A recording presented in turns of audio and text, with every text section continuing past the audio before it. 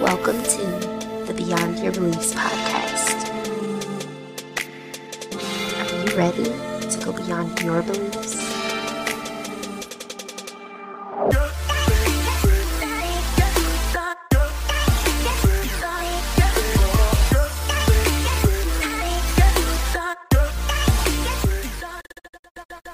Welcome back to the Beyond Your Beliefs podcast, where we inspire you to go beyond the boundaries of your beliefs.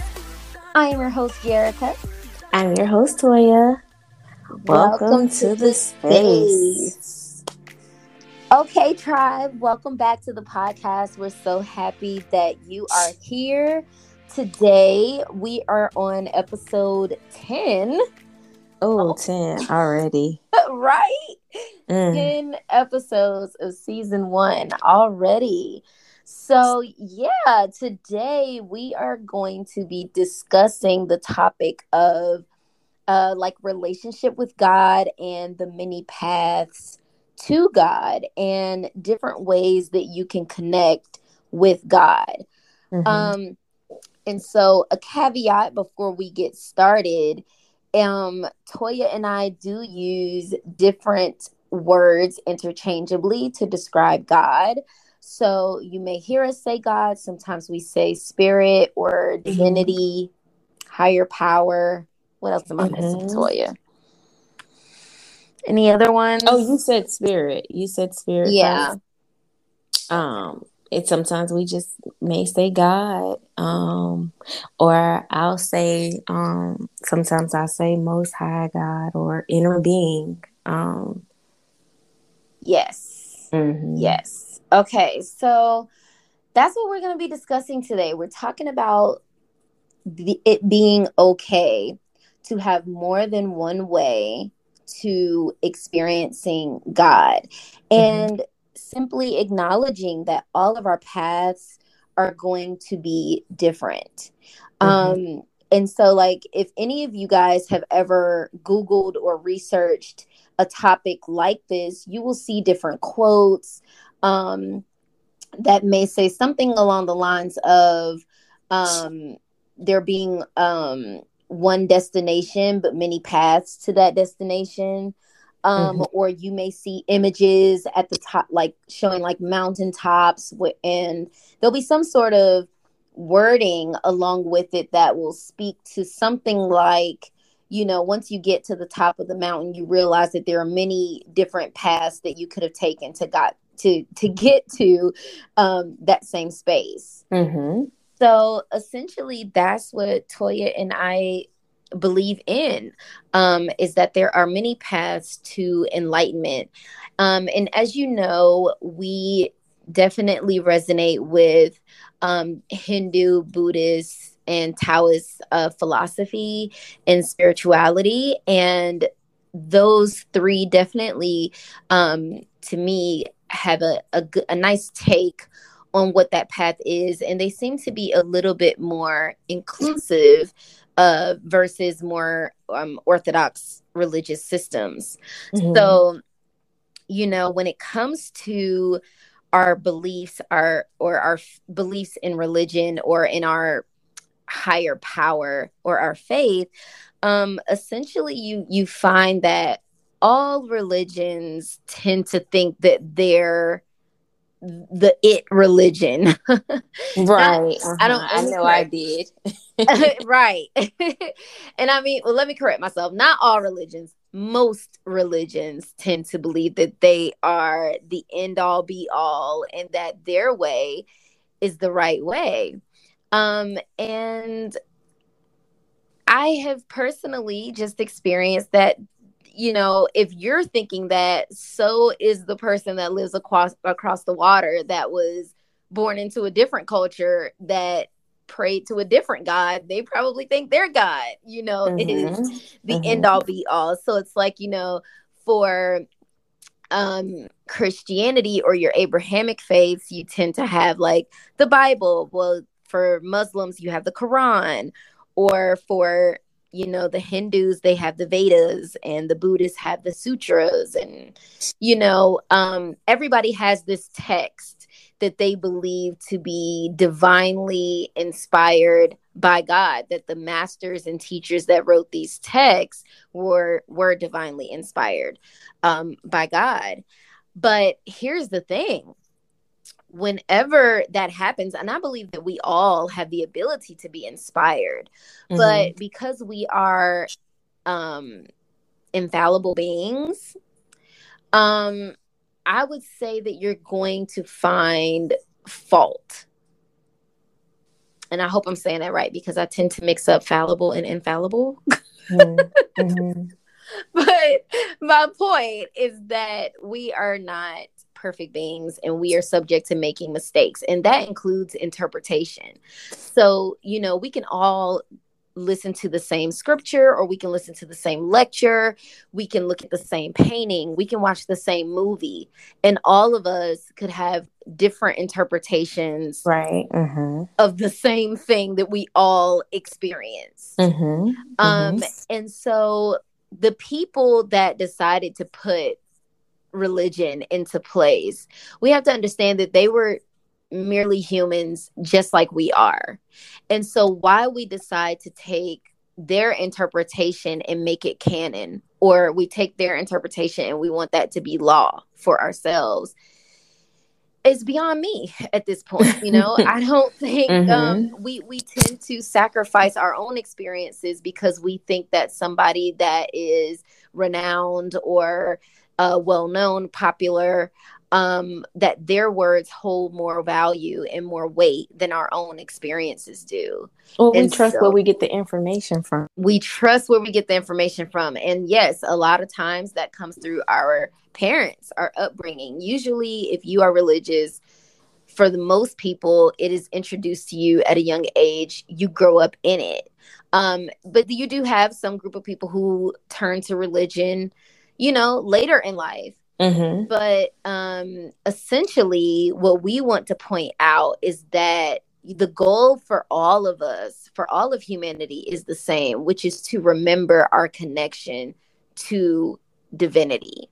And because divinity is so vast, it's almost inconceivable. It would make no sense for there to only be one particular way of connecting with that divinity.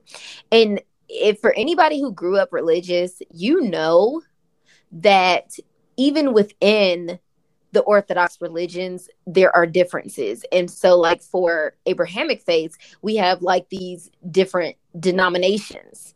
It's like you have the Catholicism, and then you have Methodists, and you have oh gosh, what else is there? Seventh-day Adventist. You have the non-denominational, which is a denomination. Yeah, AME, right? Baptist. I mean, the list goes on. There's so many Lutheran, Protestant churches. Like, there's so much out there that all claim to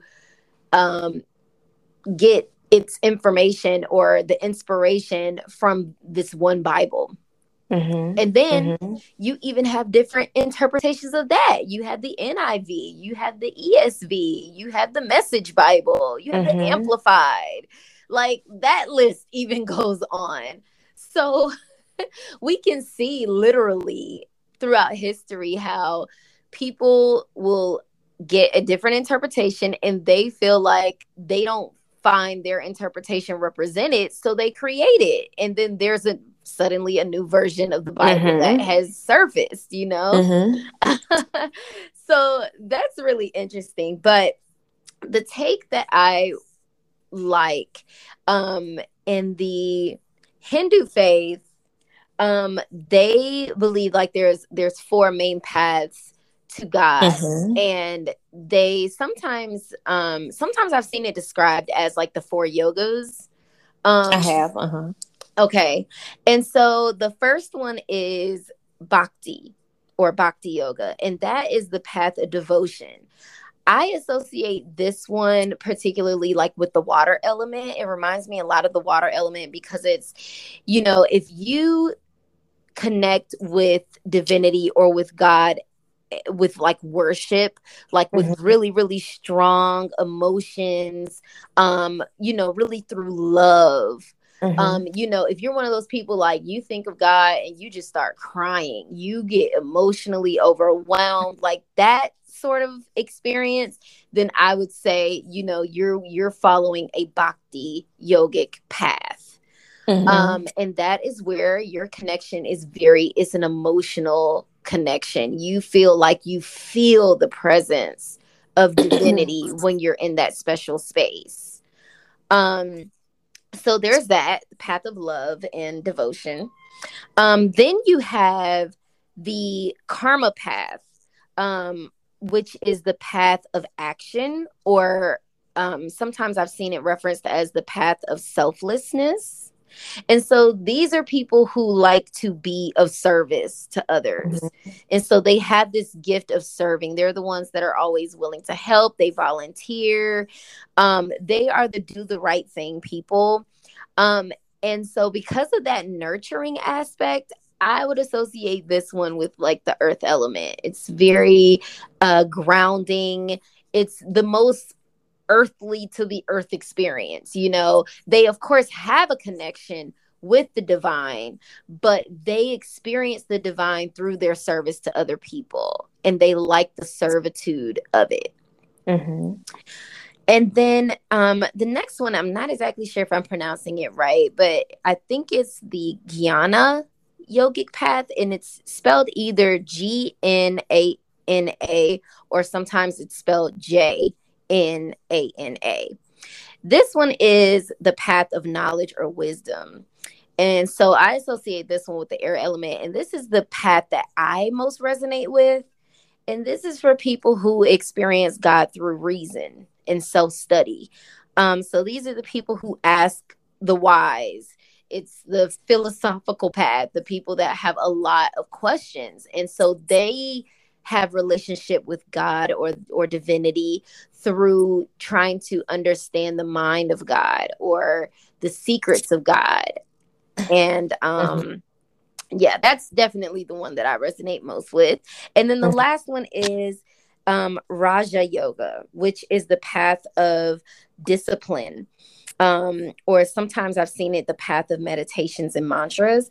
And these are people who believe in self-discipline and control.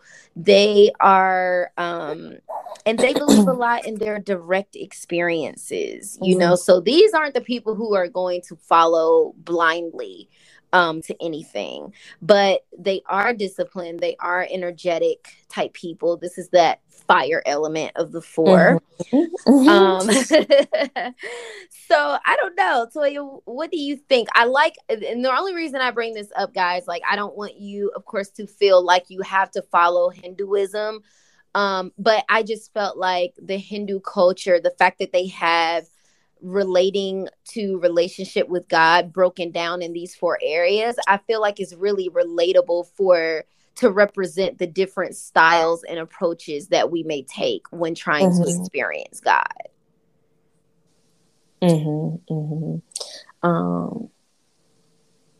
I think I do like the Buddhist approach, which is a little bit, kind of similar to Hinduism. Actually, it's basically pretty much the same. The only, of course, Hinduism was first. It's one of the largest religions out there. But for me, I do like both. But as to answer your question, for me, that the meditation and mantra. How do you pronounce that again? The meditation mantra. Oh, yeah, that one. Raja. Yeah. The Raja Yoga it resonates with me a lot. I think the most important thing is what resonates with you. And it doesn't have to be from one entity, as Jericho was saying. You can pull from different things as long as everything kind of goes together. Yes. And so definitely for me, it's definitely the meditation.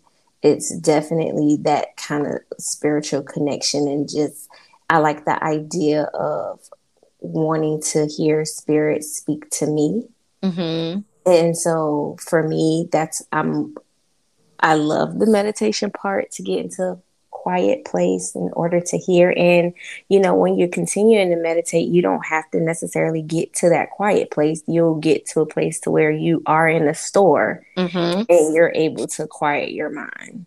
Mm-hmm. Mm-hmm. Just getting to that place, I feel a oneness with meditation. And so for me, that would be the one that's most resonate with me from the Mm-hmm. Hindu religion. Okay. Okay. Yeah. And I can sense that. Like, it's so funny because I can see the four of these even play out, like, in the Christian church. And I love it because it helps you to be able to see yourself and to validate your approach to having relationship or experiences with God. And so, like, even though the path of knowledge is definitely the one I resonate with the most, Mm-hmm. second, I would say would be the bhakti yoga, which is the path of devotion. Because Mm-hmm. when I would go to church, like, the praise and worship would be really important, like really getting me in a place of worship and just really getting the feels going. That part would be great. But the second best part for me was me being able to take good notes from a sermon. So, like, pastors that would get up there and just like hoop and holler and just be putting on a whole Emmy Awards show, Mm-hmm. like, that would that wouldn't work for me. Mm-hmm. But when a pastor would get up there and would really be like teaching more so, that used to be like the better part for me. And so it's like, it's interesting because you can think like there's so many different reasons why people go to church and what they're looking to get when they get there. Mm-hmm. And so, like, for some people, the praise and worship is the best part. Those are the bhakti people. And then for other people, it's the teaching part. That's the jnana people. And then you have the servitude. These are the people who want to be on the usher boards and they want to collect the plates, and they want to serve communion, and Mm-hmm. they're in about 5 different church groups. Those are the karma people. And then you Mm-hmm. have the Raja people, the meditation mantra people are like the prayer warriors. They're the ones that like get up there and really know how to be disciplined. And, they're the ones that's going to spearhead the Daniel's fasts and all of that. Like, Mm-hmm. Mm-hmm. so I say that to say, guys, like, How you sure that how they're connected? It's yeah, in some sort of way. they are. You can see yourself represented, and you do not have to go to church to have these experiences. Because I will say, like, when starting on the spiritual journey, seeing a lot of information about meditation, and Toya, you took to it way better than I did. I am not a sit still, Mm-hmm. quiet the mind sort of person. I have Mm-hmm. just never been able to do it, and for a long time, I felt like I must have been missing out on the ability to be enlightened in some kind of way because of that. Mm-hmm. But for me, like, when I'm doing self study, when I am into my philosophy, I'm researching, Mm-hmm. that feels like I get so many epiphanies and synchronicities. I feel like Mm-hmm. those are the moments that I am communing with God the most, when Mm-hmm. I'm in those places. Or for some people, it could be going for a jog through the park. Mm-hmm. That could be your time. That's just as meditative, Right. or maybe you are a serving type of person. Maybe you like to feed the hungry. Maybe you find yourself serving your community in some sort of way. That is also doing God's work. And you Mm-hmm. can see the need for all four of these are needed within any community on a global scale or just locally. Mm-hmm. It's I definitely see the need for all of them. And it's like, can we get to a place where instead of judging how another person chooses to commune with God, can we appreciate the differences? Because all of it's needed at the end of the Right. day. And right. And see, like with the Buddhist beliefs, you have in the Christian have your commandments. And so in the Buddha's beliefs, you have morals, morals or precepts that you follow, which, and so you have 5 precepts. And so one is refraining from taking a life. What is that? Thou shalt not Thou kill. shalt not kill, right. Right. So you have refrain from taking what's not given. Thou shalt not steal. Right. You refrain from wrong speech. So that's lying. Right, lying or gossiping. And then it says, and then you refrain from the misuse of the senses. Ooh. So basically, so then your senses is how you see in a person and you're lusting for them. So you shouldn't lust or what is it? That you shouldn't covet. What is it? Thou shalt not covet. Covet thy neighbor's wife. That neighbor's wife. Yeah. So that's a sense, like for you looking at a person in a lustful way, that's considered committing adultery. Even in the Bible, that's you can commit adultery with your eyes. And then you have the refrain from intoxicants and that cloud your mind. So that's of course your drugs or anything like that, anything that prevents you from thinking clearly. So it's the same concepts as the Christian religion. But if you didn't know that, then you just look down on the religion. And that's why we feel like our religion is superior to the next religion. And the difference is that these are things or precepts that are recommended in order to live a peaceful life, but there's no hell that is the end result if you don't. You know what I'm saying? So it's like, even if you do think of a heinous thing, by having the self-discipline, you refrain from acting those things out, not hurting your neighbor or not doing something to somebody else, because essentially you're doing it to yourself too. Whereas with the Abrahamic faith, no, there's like this eternal conscious hell punishment that and so that's interesting. So let's talk about that for a minute. The fact that differing paths are not widely accepted amongst Orthodox religion. And guys, we actually had someone tell us that we was going to hell. Oh yeah. Because of exactly what you're saying. But to me, there's reason and there's truth. And at the end of the day, if the Bible says, Jesus says that we will do greater things and we are just as equal, ye are the sons of God, then I don't understand why suddenly people don't believe that there's anybody or any group of people that are just as enlightened as Christ. And so their teachings can be just as impactful as the teachings of Christ. But that dogmatic energy that comes along with Orthodox religion is a part of what is essentially destroying humanity as a whole. And I came across this article that was really good on churchandstate.org, and they were discussing, I'm sorry guys if y'all hear the fire truck going in the background, but essentially in this article they had like 11 reasons why religion is problematic, or Orthodox religion is problematic, and I thought it would be cool to discuss those. So like, number one was the assumption of truth. And of course, we know we live in a world of absolutes. And that's an issue, is that, most of these major religions all assume that their faith alone is the absolute truth. And anything conflicting with that is a problem. and there is going to be hell to pay, literally. I don't even, it doesn't even offend me when someone feels that way about their religion at this point, because I do understand. I used to feel the same way. Oh yeah. I've been there too. And when you are in it, that's all you can see. You're not listening to reason because your faith and your beliefs are so strong that you can't even listen to reason.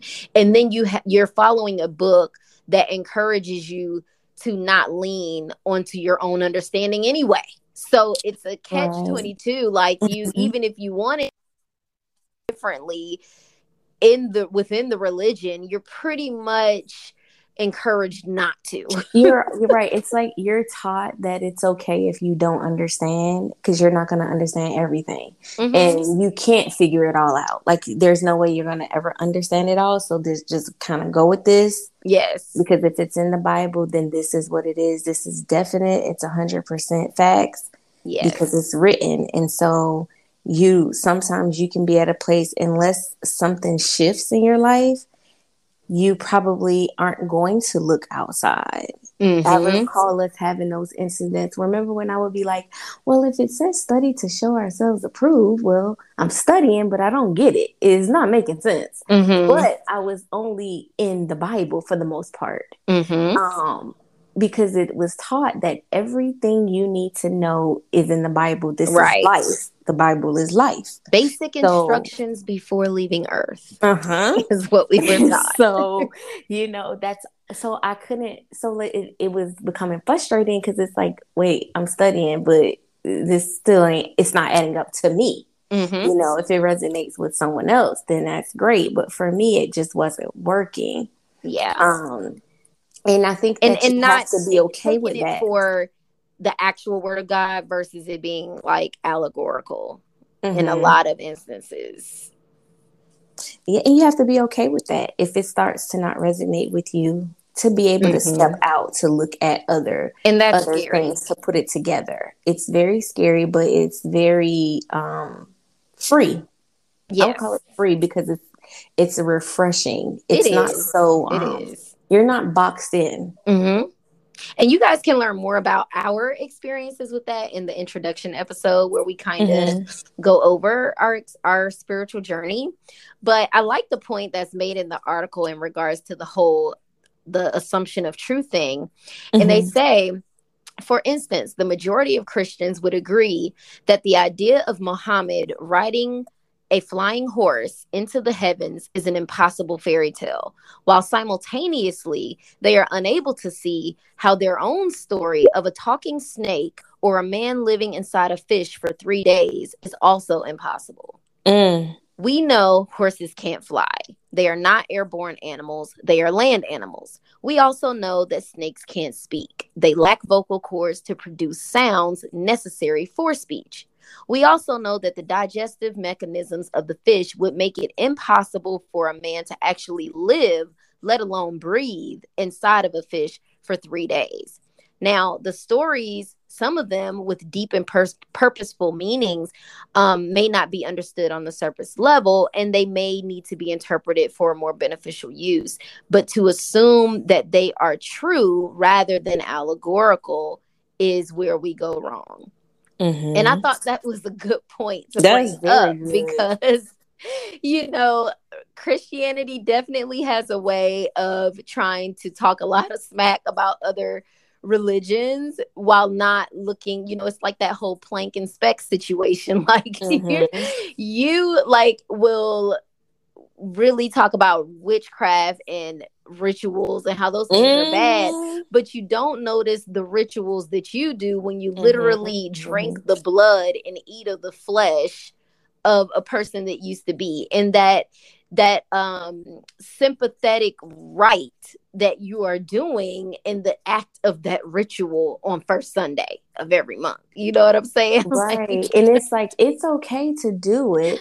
It's just not okay when you're judging others or condemning other people based off of their religious beliefs. That's when it's not okay, especially to me. But it's like you said, I'm going to say, especially to me, when you're doing something similar, but like you said, you don't see it when you're actually in it doing it. You don't realize that that's a ritual too that you're doing, or you're conjuring up a spirit as well, you know. But it's almost like, well, this part is written right here, so I can do it. Like, I'm safe to do it. But then if you say, well, there's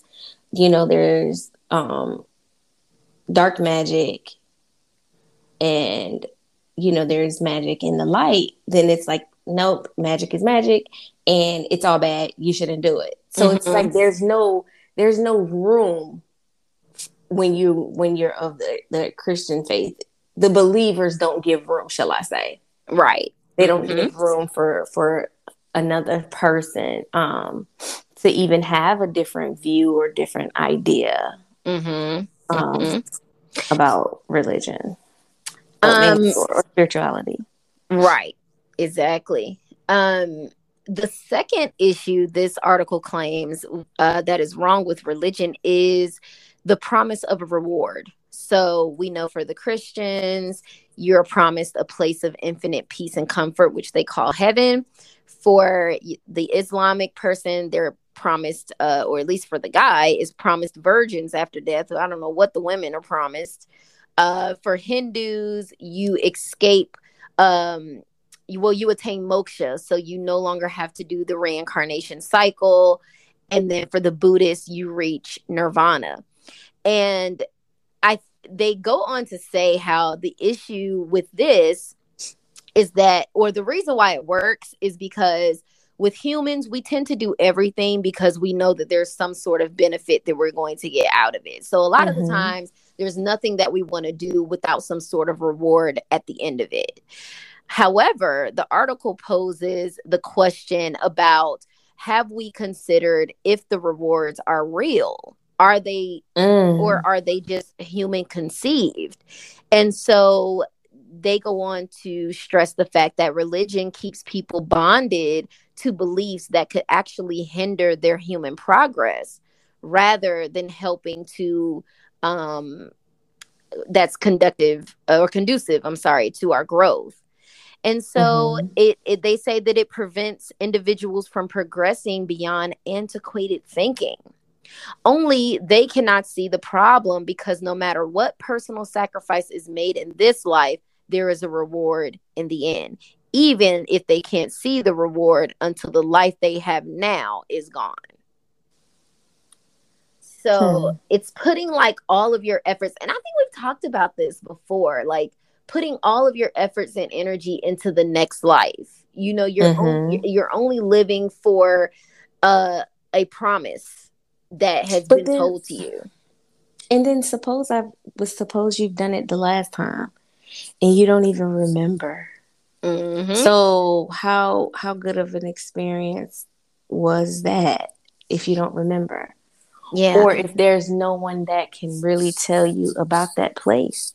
There is no proof of neither place. However, when you're walking on this earth, there is pretty much proof of where your state of mind is, where your state of being is daily. And so then it'll make sense if someone says we die daily. Yeah. If it's stated from that perspective. But I guess from a Christian perspective, dying daily is, I guess, dying to your flesh's desires. Submitting to that higher power. Yes, but then even after you submit that day, then tomorrow starts a new day. But is there no peace, no enlightenment? It's like almost like a constant suffering. That's what I take from it, and that's what I like about the Buddhists is they identify the suffering, but they also identify, okay, we got to get out of this suffering. So do these things so that you can be enlightened, so that you can experience heaven on earth. Heaven on earth. And yeah, that's the thing about some of the Eastern religions that is different, is that the promises that they promise are actually mentally and spiritually attainable in this life. You can get to a place of peace mentally. However, to be promised a place where there is only love, you'll never have a day of hunger. There is no poor. There is no, there's no crime like that. You're not going to get in this physical experience unless you are completely disconnected from society. And so that is something that I do like about some of the Eastern religions, is that they're able to make those ideas, those promises more attainable and practical. And see, they're obtainable and they're practical in getting it now, because it goes along to me with creating. You're creating this. How do you want? It's like my son, when he was trying to choose a career, my question to him was, okay, so what does your life look like in the next 5 years? How do you want it to look? Yes. What's comfortable for you? Like, yes. It all depends. Oh, should I work here or should I work there? I think I want to apply there. Well, what type of lifestyle do you want to have? Right. Are you trying to find employment that is conducive to your lifestyle? Or what are we doing? And those are the questions you ask yourself, it will ultimately lead to a happy ending. Even if you're not making a whole lot of money, but you're loving what you're doing and your lifestyle doesn't require it, you're already happy. Correct. You're already in this state of being where you're just happy with life. You just loving life. You're creating. Yep. And I love the opportunity to create. Okay, so point 3 in the article talks about the superiority complex. So they explain that religion enables people to act callously and to inflict mental punishment on those they label evil without consequence to their hatred, and then permits them to honestly believe that their hatred is defensible as a good moral conduct. And that's interesting because basically they get to hate others under the name of God. Like, you get to belittle others. You kind of use your superiority as God's chosen ones to kind of be tyrannical to other people. And I'm not saying that all Christians do that, but a lot of times that is what it is. There's this condemning and what's the other word I want to use? I guess I'll go with condemning for now. But yeah, there tends to be kind of like this condemning experience that you can get from those people it seems to lack love. Right. It's at least it's not a conditional love. I mean, unconditional. It is conditional. Right. It's very conditional. In the sense that as long as you're doing this right here, we're good. And the interesting part is some of the mental punishment that they like to inflict on people outside of their organization, they don't seem to do on the ones inside, the ones that are sexual misconduct or or mismanaging money or stealing from the church. Like, they are very good at keeping the skeletons in the closet, but then have so much to say about other religions that are simply damned because they were brought up in a different culture and therefore introduced to a different religion. And the interesting part about that, and I had seen somebody, I want to say his name was Sam somebody, but he was on YouTube and he talked about this part, saying that it's interesting how you could have a person who could be abducting, raping, and killing people or young children or something like that. And as long as he prays to repent before his dying day, he will be saved. Yet the one that was abducted because they were born from another country or they don't know the white Jesus, they were of a Hindu faith or maybe a Buddhist faith or just somewhere else that isn't, like your mainstream Christianity, because they may have died, during that rape or that killing, because they died and they did not take Jesus as their Lord and Savior, they, by definition, would be bound to hell, right? I mean, but the murderer and the rapist, this colonizer, because they repented, they're gonna be sitting on the right hand of. But listen, here's the thing: even with the repentance, that depends on if the people forgive you, not even God, because the people still judge to decide whether they can forgive your quote unquote sin or not. They that's judged whether they, it may not be justifiable enough for them as to why you've done it. So that takes away that's why that good and bad is subjective, because it's good today, but you may very well operate that same way next week if you're in the situation. Oh yeah. And it's judged so harsh. And I think that's the main thing that kind of probably turns people off. It's judged so harsh. But the shoe could just be on the other foot in 2 weeks. And then your understanding will be different. Or even if it's a family member. Right. When it's at your door, your response is different. But you don't have that for the next person when it's not at your door. And so it's like you can't do nothing wrong, or what's considered wrong. You can't. And so if you do, then you're damn to hell, like you said. Yeah. I found the one that I found interesting was with the Islam faith, and them being able to have more than one wife. And the polygamy.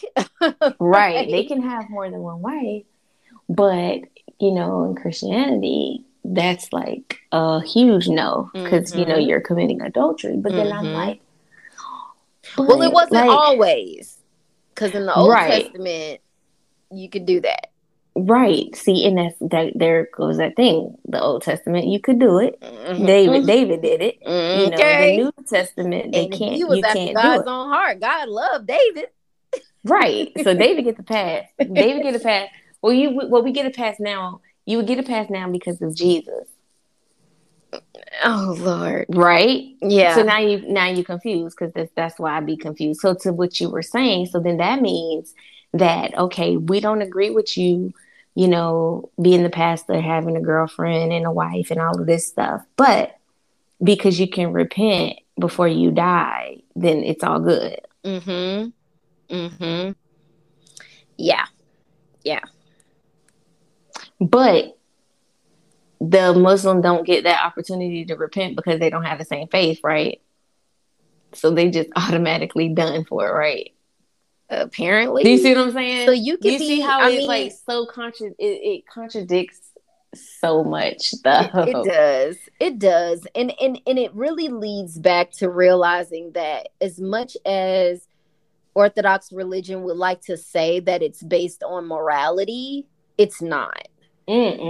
Because when you go to the text doesn't support that. And with the example that I gave, so you can have this rapist and murderer running rampant doing what he does, but then when they repent, they're good. But then you could have a person who lived a beautiful life, served their community, just good, loving people. But just because they don't follow your particular path to God, then they're just gonna burn in hell forever. Like, so it's not, and that's how that that's man-made.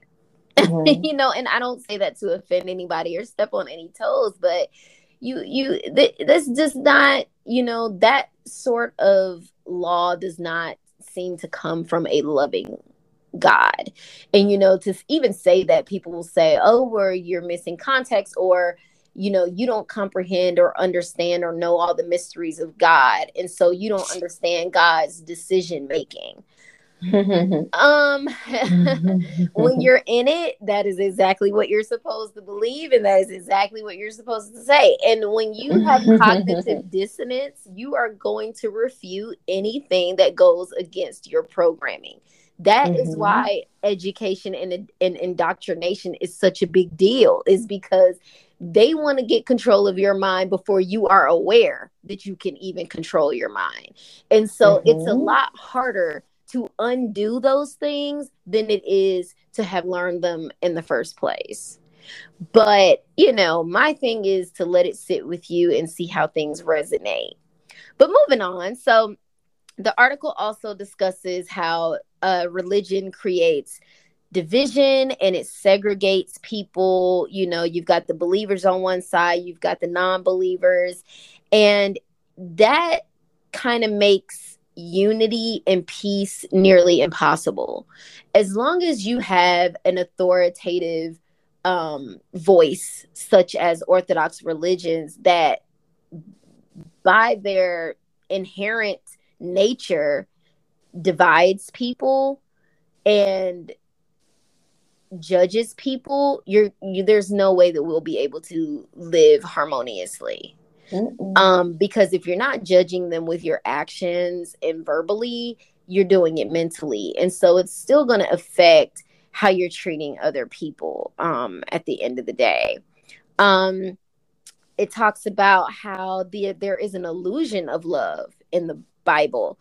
And it says the problem here is that many of our most revered religious texts have hundreds of verses where the deity of the story literally instructs people to abduct and rape young girls whose family members they have just murdered, kill disobedient children, kill disobedient women, commit genocide and infanticide, subdue and silence women, commit incest, oppress mass communities, force marriage on rape victims, torture people, enslave people, and loot and pillage entire societies, all by the instruction of or in the name of their God.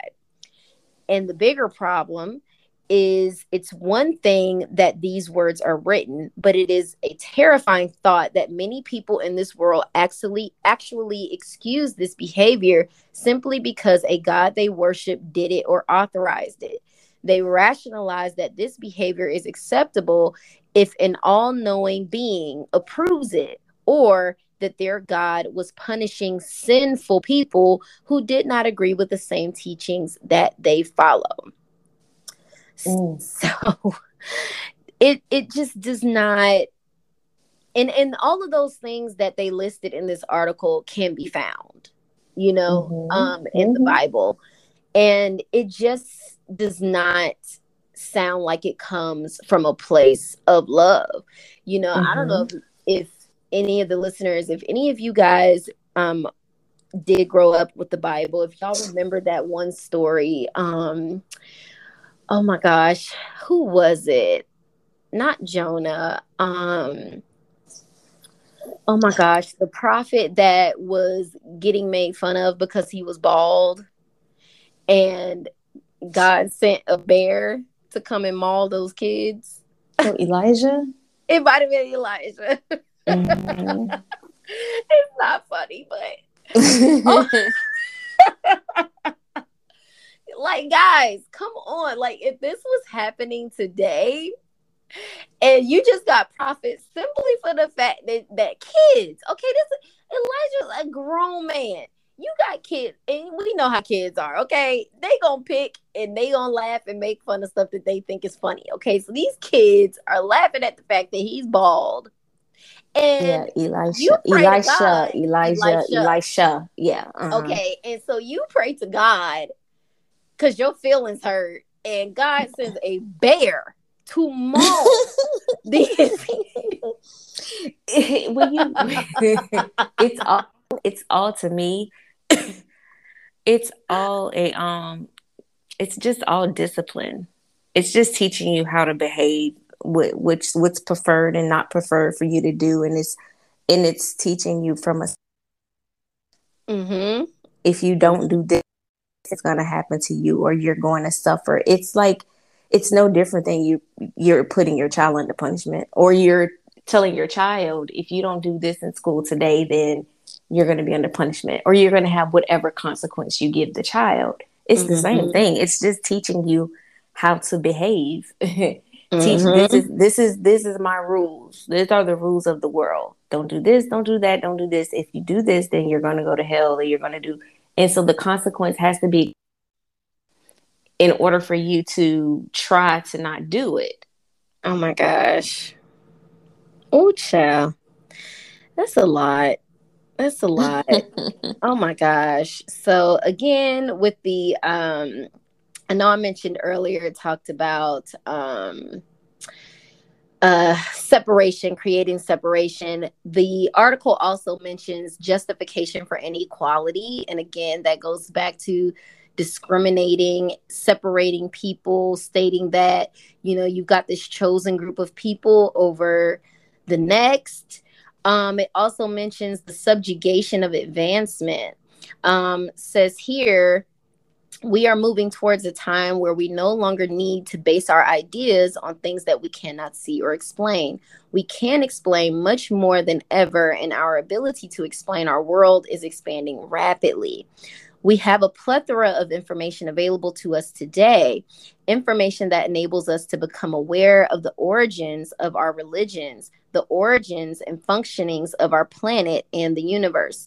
We understand how weather works and that it is not simply the anger of our God being poured upon us, as our early ancestors believed.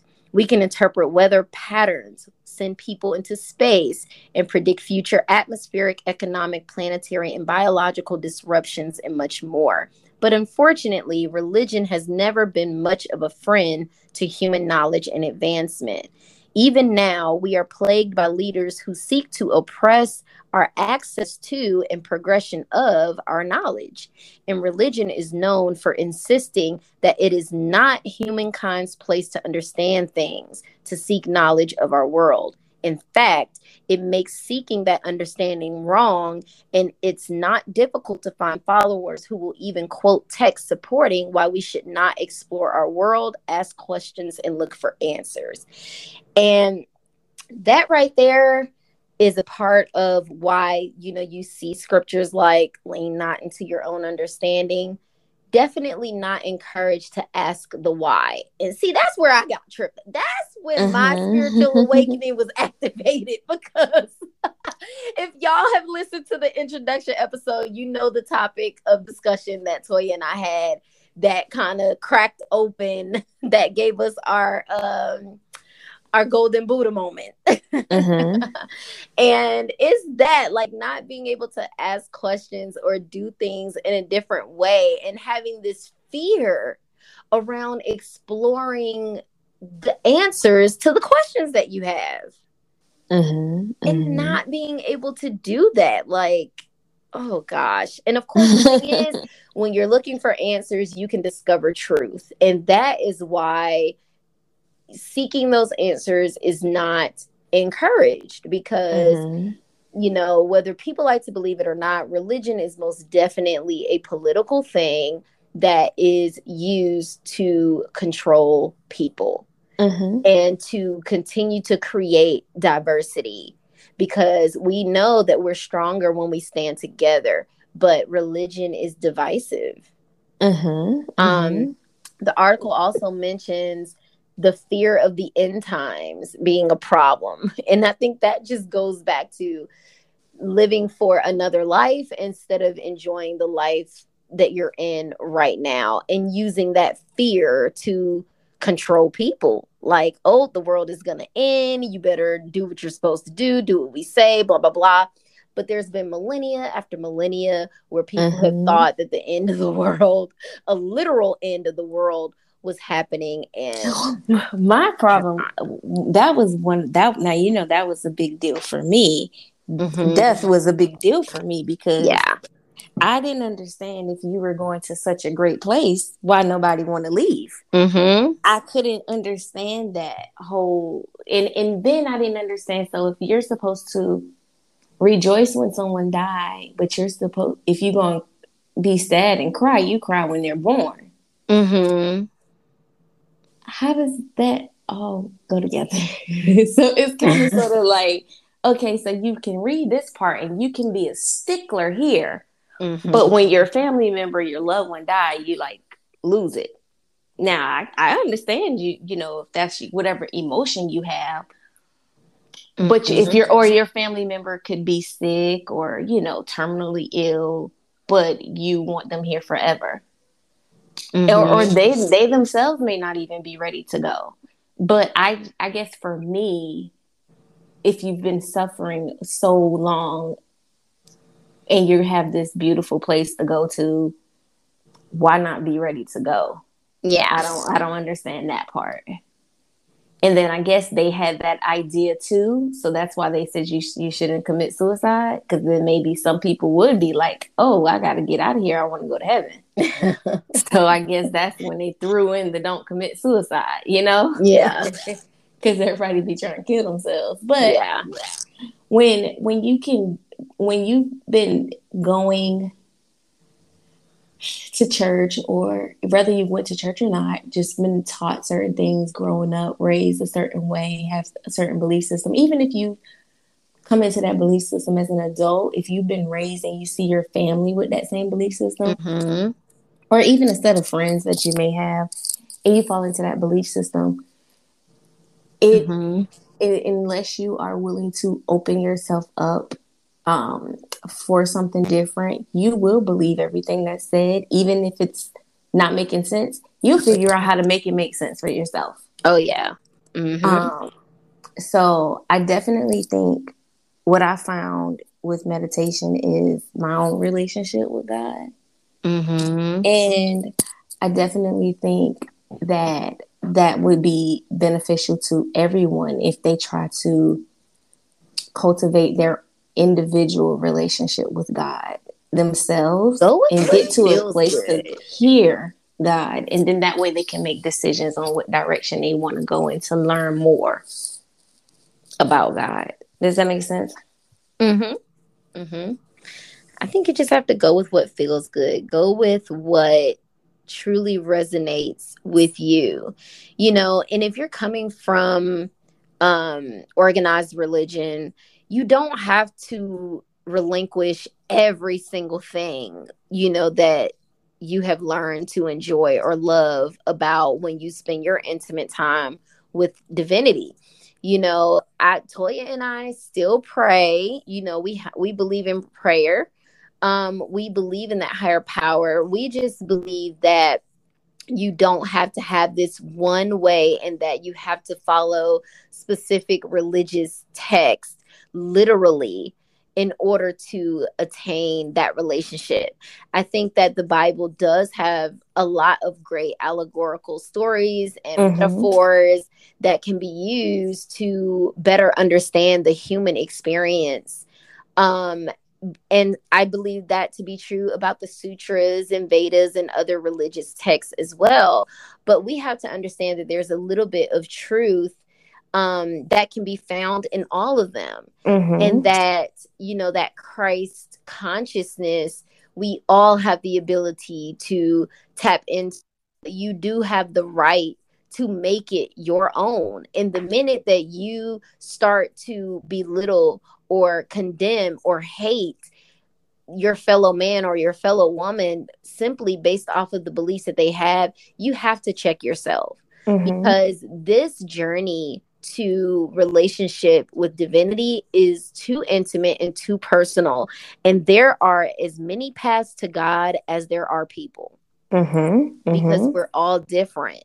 So think about how many billions of people are on this planet right now. That is how many paths there are to divinity. And every time someone is born, a new path is established. It's like a fingerprint. None of ours will look the same. And we have to begin to be respectful of that. And when you really do start to explore and look into other faiths, eat the meat and spit out the bones. You don't have to accept everything that you read, but it's great to know that there are options. And maybe the way that, you know, Christianity could be wording something one way, but then Taoism could word the same thing. It could be the same meaning, but word it differently, or it comes from a different approach. And then you get the message. Right. So we have to begin to realize that even the texts that we consider sacred or holy are not the end all be all on everything.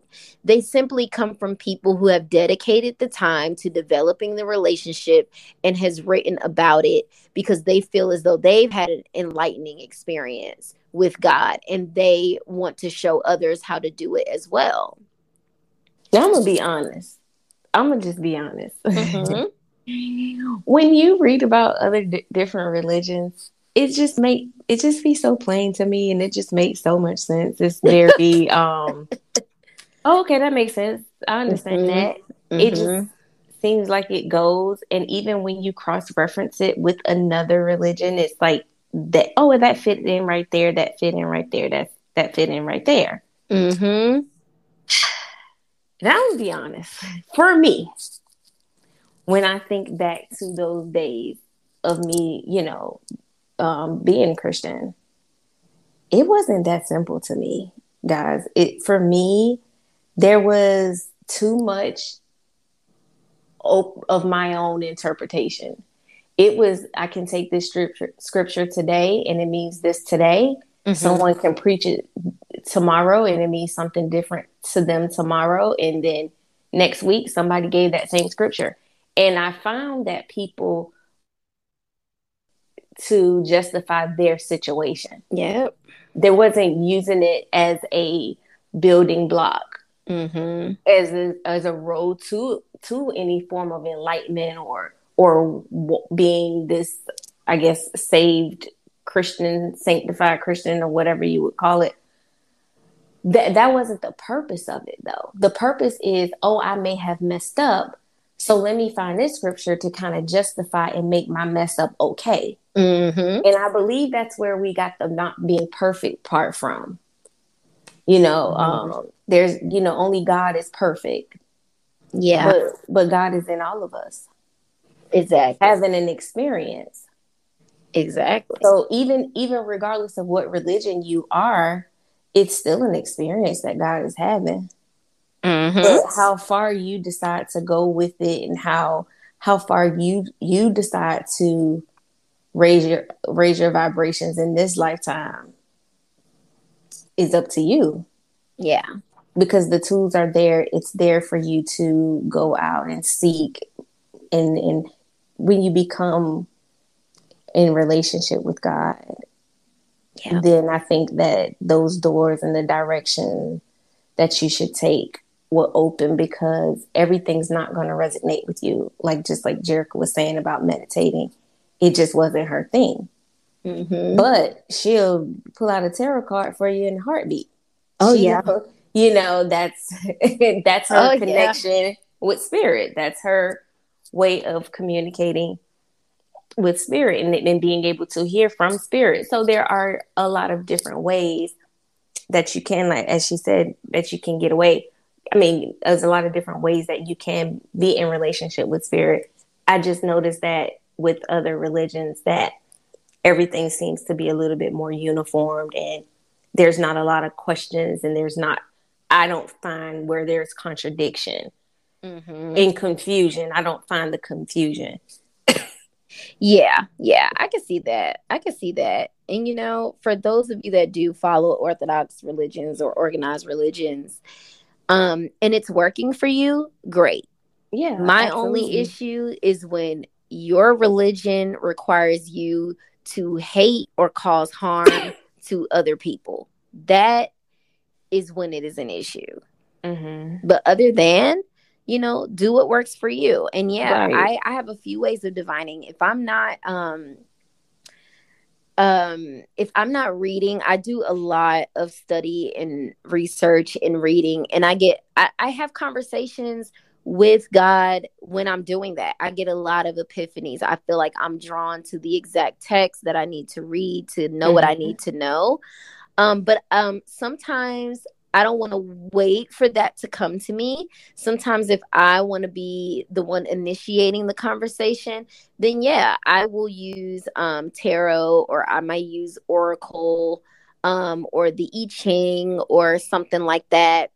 And it is through the creators of those decks and systems that help to interpret a message that I feel is inspired through me, by God. So there are so many ways that you can do it. And if you are a little bit leery about divination, I do have a video about divination on my YouTube channel that I will link in the description, because that would be like a whole nother hour to go into the fact that, yes, the Bible does approve of divination. And, and I also, you guys know I do astrology, which is also a form of divination. And at the end of the day, guys, they're tools. And it's not about the tool itself. It's about the intent of the person using the tool. Okay. Fire can be used in your fireplace to warm your home, or it can burn down an entire forest and you can be burnt to a crisp by it. It doesn't make fire evil. Okay. So everything has its uses and purposes. You just have to know how you want to use certain tools and what you want to do with them. If guns can be used to kill and murder people unjustly, or it could be used in self-defense or to kill some wild game for you to eat for dinner. It just all depends on intention. So don't let people deter you from finding unique and creative ways to divine with God. Again, if you are not inflicting harm on anybody or hatred towards anybody, then it should feel good to you and it should sit well with you. But if you are new and beginning at this, don't feel like you can't explore because that fear is there. All I did was pray my way through it. And, I just asked for God's protection and protection of the archangels while I was journeying through spirituality, so that I, wouldn't come across something that just wasn't good for me. And I didn't.